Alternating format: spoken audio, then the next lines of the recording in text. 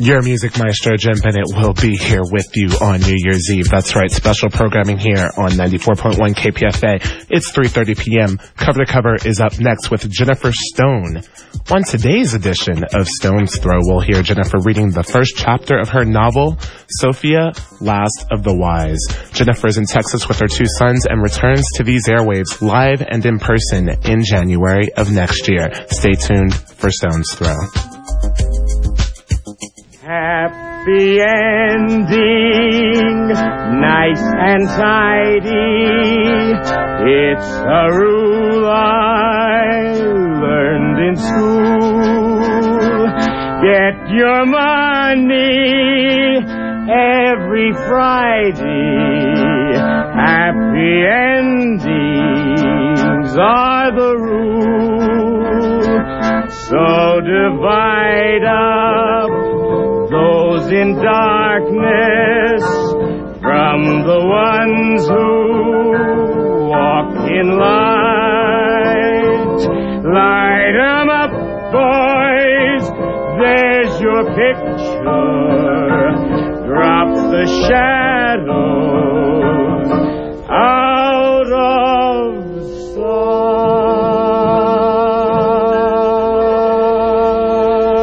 sight. This is Jennifer Stone with Stone's Throw. And today I have for you a fable for our times. It's titled Sophia, Last of the Wise. It was first published in Stone Shoes a few years ago. And I think I have just time to read it. The first chapter of the novel, Sophia, Last of the Wise. Once upon a time, in the land of the lost, lived a woman who knew too much. In times past, her name was Sophia. It remains so to this day. Sophia is a closet introvert. This year, she's coming out. In order to come out and go in, she must find closets far away from home. At home, she sits on the sofa and talks to everyone just as her mother did, and her mother's mother, and all those loving women who hang around their sofas and keep warm.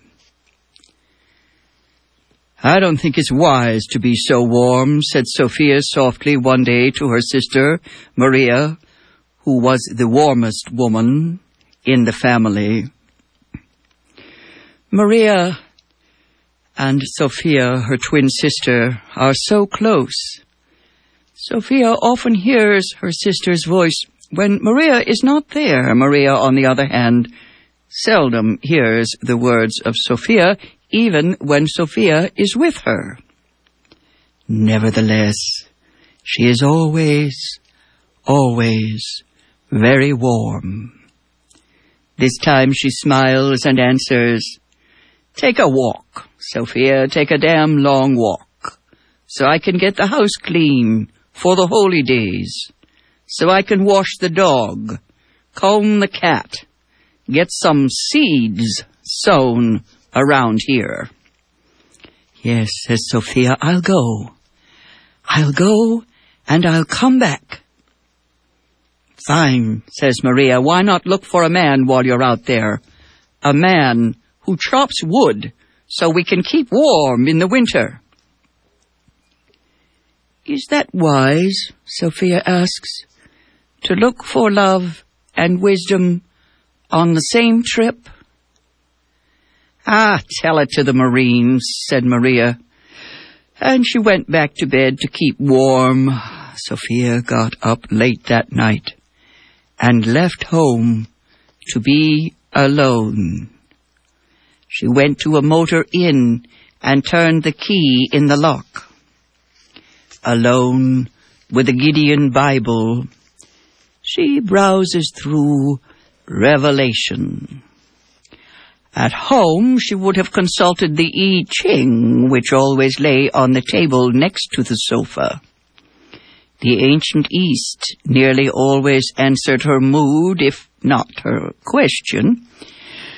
The Apocalypse, on the other hand, leaves no room for maneuvering, no ambiguity there, just the Big Bang. She considers whether or not she feels like sticking around for Doomsday. It seemed a long time coming. Of course, the prophets may have been speaking metaphorically, in which case every dawn is Doomsday. In fact, the old alcoholic who had given her the key to her room looked a bit like the angel with the key to the bottomless pit. For poet-prophets who tend to look on the dark side, he might symbolize doom, while actually being only an old guy on his way out. Sophia pours herself a little brandy. She contemplates the Formica sink, the green painted walls, the tacky textures of the fixtures, and the sad, still life framed over her bed. Now, over her bed at home is an opulent oil painting of a medieval banquet which her sister Maria placed there. Maria had made Sophia's room a grotto of stone with hanging gardens, Baroque paintings, Byzantine icons, pre-Raphaelite light. It won't do, Sophia said to herself. I've got to get somewhere. And soon. Remember what Jimmy Joyce said. An Irishman's home is his coffin. Sophia gets in bed with the Bible and the brandy, reading on in Revelation to the opening of the seventh seal and the terrible terminal thunder. Sophia decides that this is no book for a woman, to say nothing of an existential Irish woman out on a limb. She takes a burgundy felt pen from her overnight bag and writes on the blank page of the Bible provided by the guys from the Gideon Society, quote, "Existentialists," wrote the Irish philosopher Arland Usher, "existentialists have a notable difficulty in finishing their books. Of necessity, for their philosophy, staying close to the movement of life, can have no finality. Signed, yours truly, Sophia Strange." The brandy wakes her up. At 4 a.m., she finds a Denny's fast food restaurant. She heaps marmalade on an English muffin, watching the local pimps make their last roundup, collecting the wages of sin from pubescent girls with Novocaine eyes. Sex and the single soul, the modern cross of mind-body despair. Prostitution, she thinks to herself. That's a genuine out-of-body experience. Before Maria got religion, she was a prostitute. No one else in the family ever got wise to it. The family lost its race memory sometime in the early 19th century. Maria once told Sophia that prostitutes are like old-time Christians. They mortify the flesh. Only these days it goes deeper. They deny the flesh. Absolutely. Yes, a tower of denial. They sell it, they rent it, corrupt it with disease, but not for their soul's sake, only for enough cash to eat at Denny's. Sophia checks out of the motel at noon. She's in a hurry, driving her old Chevy Nova along the California coast. She thinks about money, and she thinks about men, the men in whom women find favor, and the money which men give, so that children may live. Sophia even remembers that she has children somewhere, but they have nice sofas, like Maria's, and they don't eat at Denny's, so she puts them out of her mind and her heart until Christmas, or anyway Easter. Sophia drives till the moonlight shines on the sea, trying not to wonder just where she's going. It's the journey that counts, she recites grimly to herself, stopping the car, watching the wild white waves break over the rocks. She lets a few tears fall, murmuring, "Oh, if they'd only given me a useful little job of some kind, social work perhaps. Something that counts, that adds up to a life, then I wouldn't have to drive around like this." Soon the lights of a seaside bar, Neptune's trident, draw her into the fishy cavern of a small restaurant. She orders fish and chips and stares at the green-gray light of the moon on the water. A barrel-chested giant leans gently in her direction, asks what she's drinking, buys it, and finishes off her fish and chips. They sit by the fireplace, under the buoy balls slung in the nets, drinking bourbon and talking about time. He gives her a grand fish story. With only one wife and 2 mermaids in it, he has a picture of the littlest mermaid, his daughter Thumbelina. The picture's in his wallet. It seems Thumb ran away with a sailor this time last year, so he stays on here at Neptune's Trident, hoping she'll come back one of these days. Sophia feels how warm this man is, if a bit lugubrious. She spends the night with him on his boat, and the next day she's still there. He putters while Sophia sits in the sun. He's in dock for a few days to mend nets. Before he wanders down the wharf to buy supper, he holds Sophia by the shoulders and asks her if she'll be there when he gets back. She's there.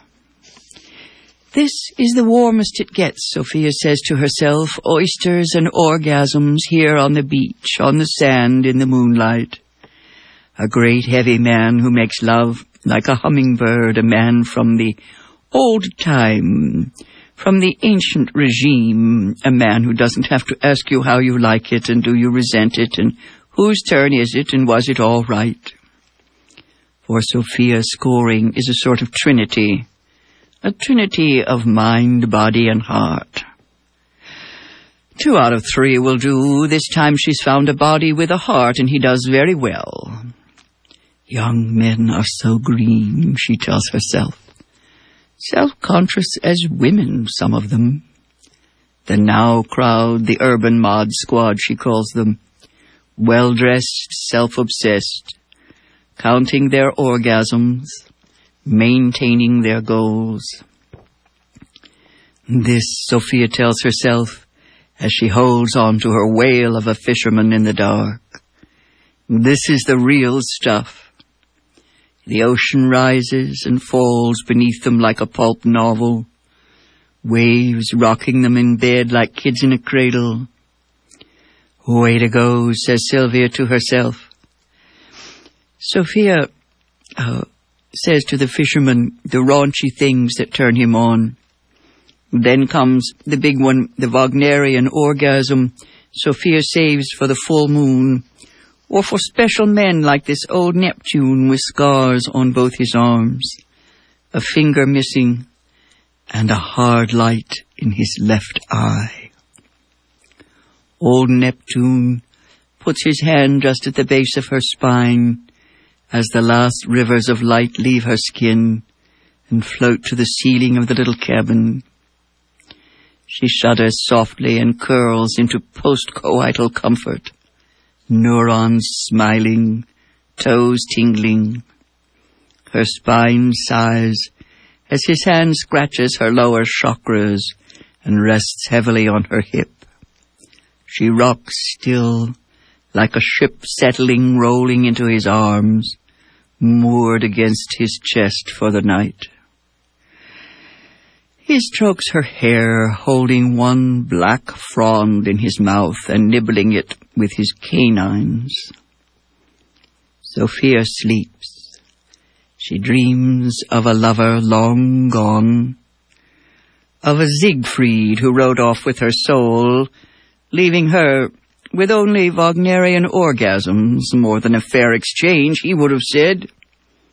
It's an old dream.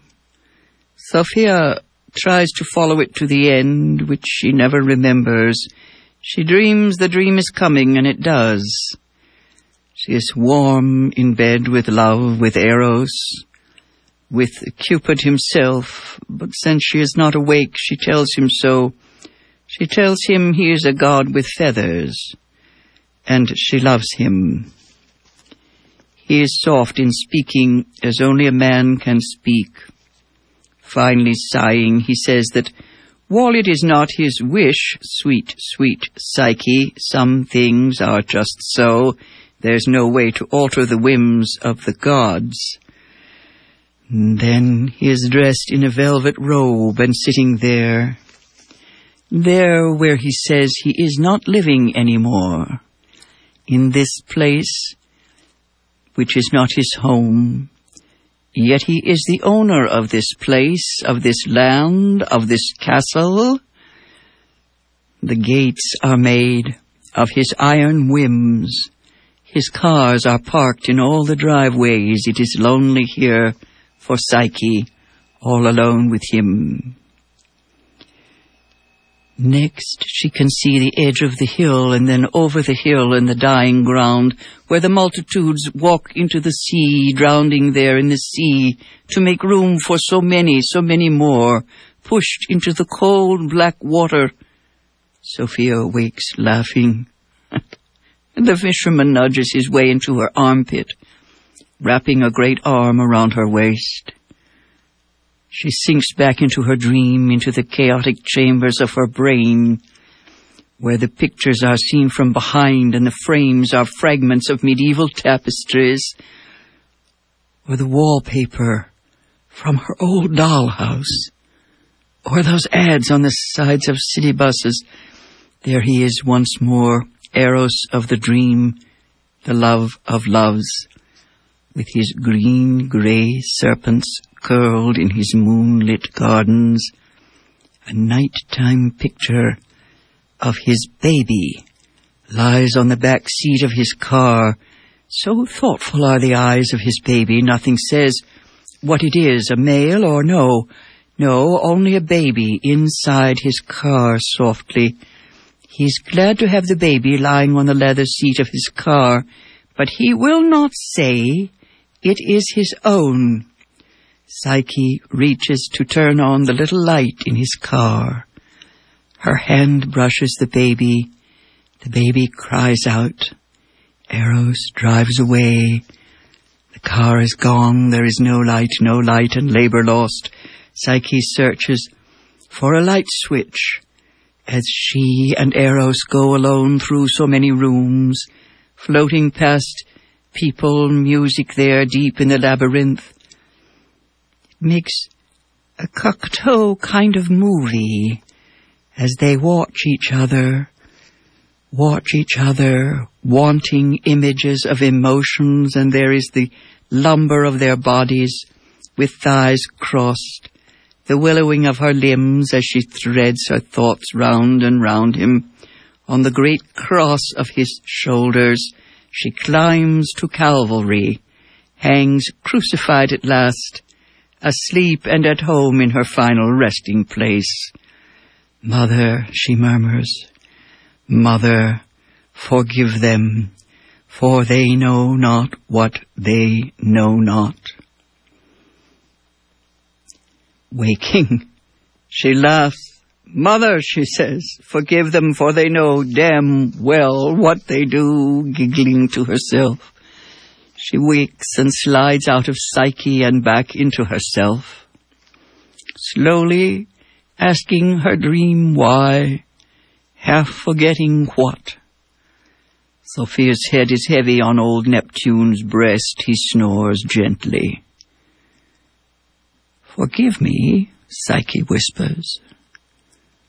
For some reason which she does not know, Eros has always forgiven her, even when she wakes him with the nightlight. Sophia stretches out her arm and covers old Neptune with the heavy blanket. She looks at him a long time in the light of the moon, and then she sits up abruptly, reaches for the bottle by the bed, the bottle of Jack Daniels he brought home the night before. Sitting on the edge of his bunk, she takes a swallow, looking down at her wet thighs. Forgive me, she gulps. Forgive me for what?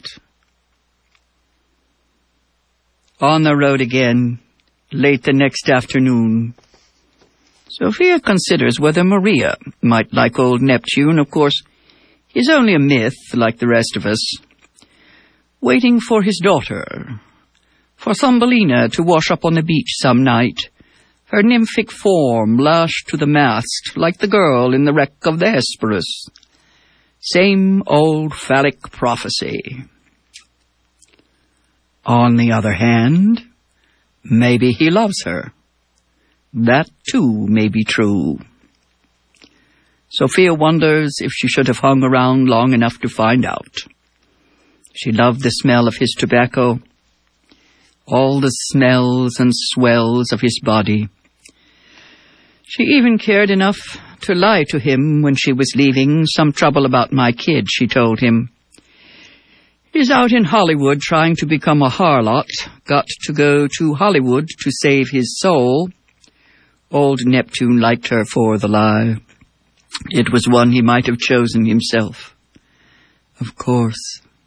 He sighed and hugged her. I don't approve of harlots either.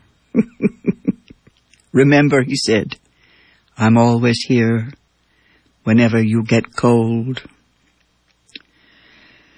La Jolla, the jewel of Southern California, sparkles with pearly green lights as Sophia drives down the hill past weaving palms to her favorite cove, the beach of her childhood. The streets seem sad as the sun sets, the sea is hushed, withdrawn from the land, wanting only to get away from the people, get away from the lighted town. All through the night she mourns old Neptune. She is aching in a big dry bed in an antique hotel, haunted by the empty eyes of a blue-haired old woman who gave her keys and a towel and wrote down the checkout time on a slip of paper. Someday, when my hair too is blue, sighs Sophia, I'll be sorry I didn't stay warm. With the first light, Sophia is down on the beach called Whispering Sands. She looks for the natural rock bridges, the caves where she played as a child. They are gone now. The beach has been developed.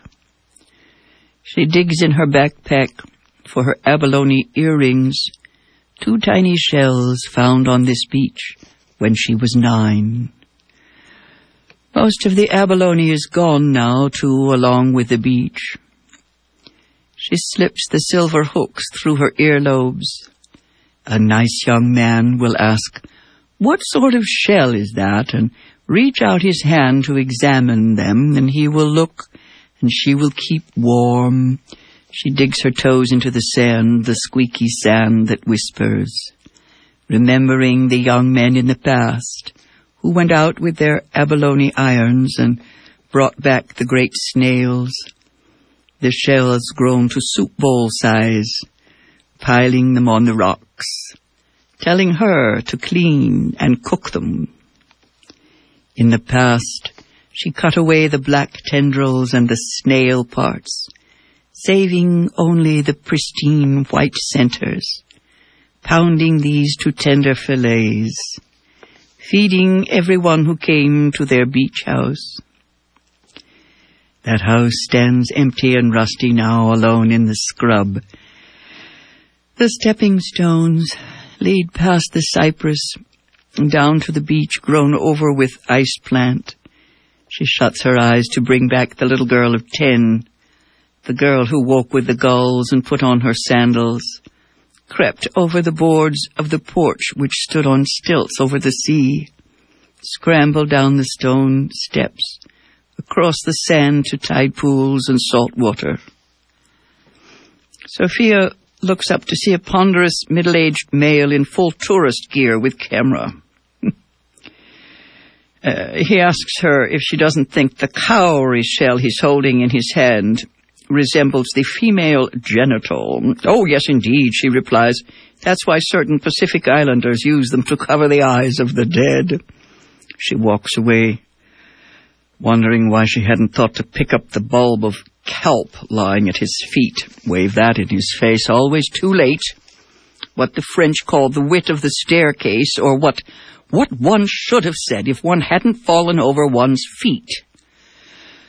Her wits overgrown with weeds, Sophia trips on the stairs which lead to her old beach house.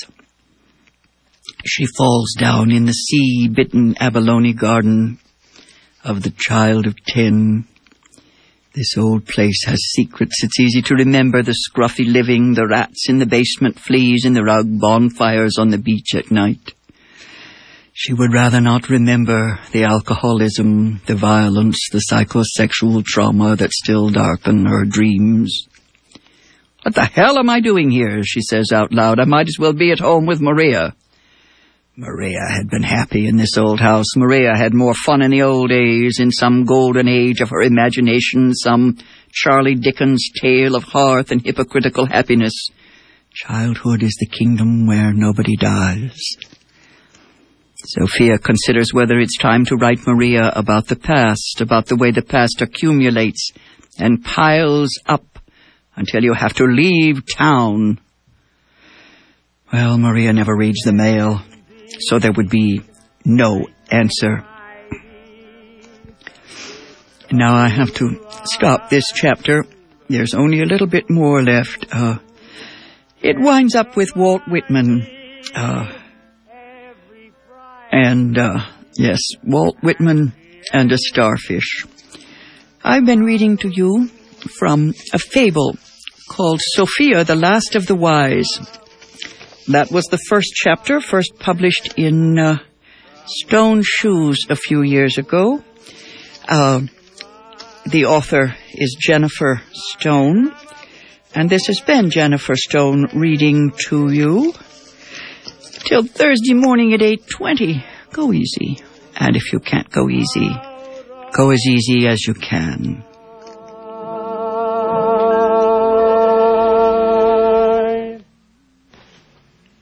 You've been listening to Cover to Cover with Jennifer Stone, our Tuesday host, who returns next week at this time here on 94.1 KPFA, 88.1 in the Central Valley. KPFA's weekday program On Book Talk can be heard weekdays at 3:30 p.m. Tomorrow, Jack Foley joins us on Cover to Cover with a look at the personal, creative work of Dana Gioia, chair of the National Endowment of the Arts. Stay tuned for Hard Knock Radio on this station here.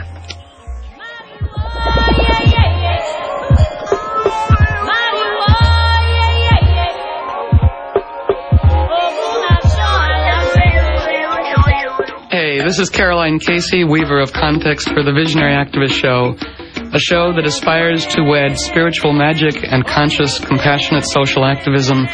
Join us every Thursday at 2 p.m. as we invoke and implement a more ingeniously cooperative and reverent world.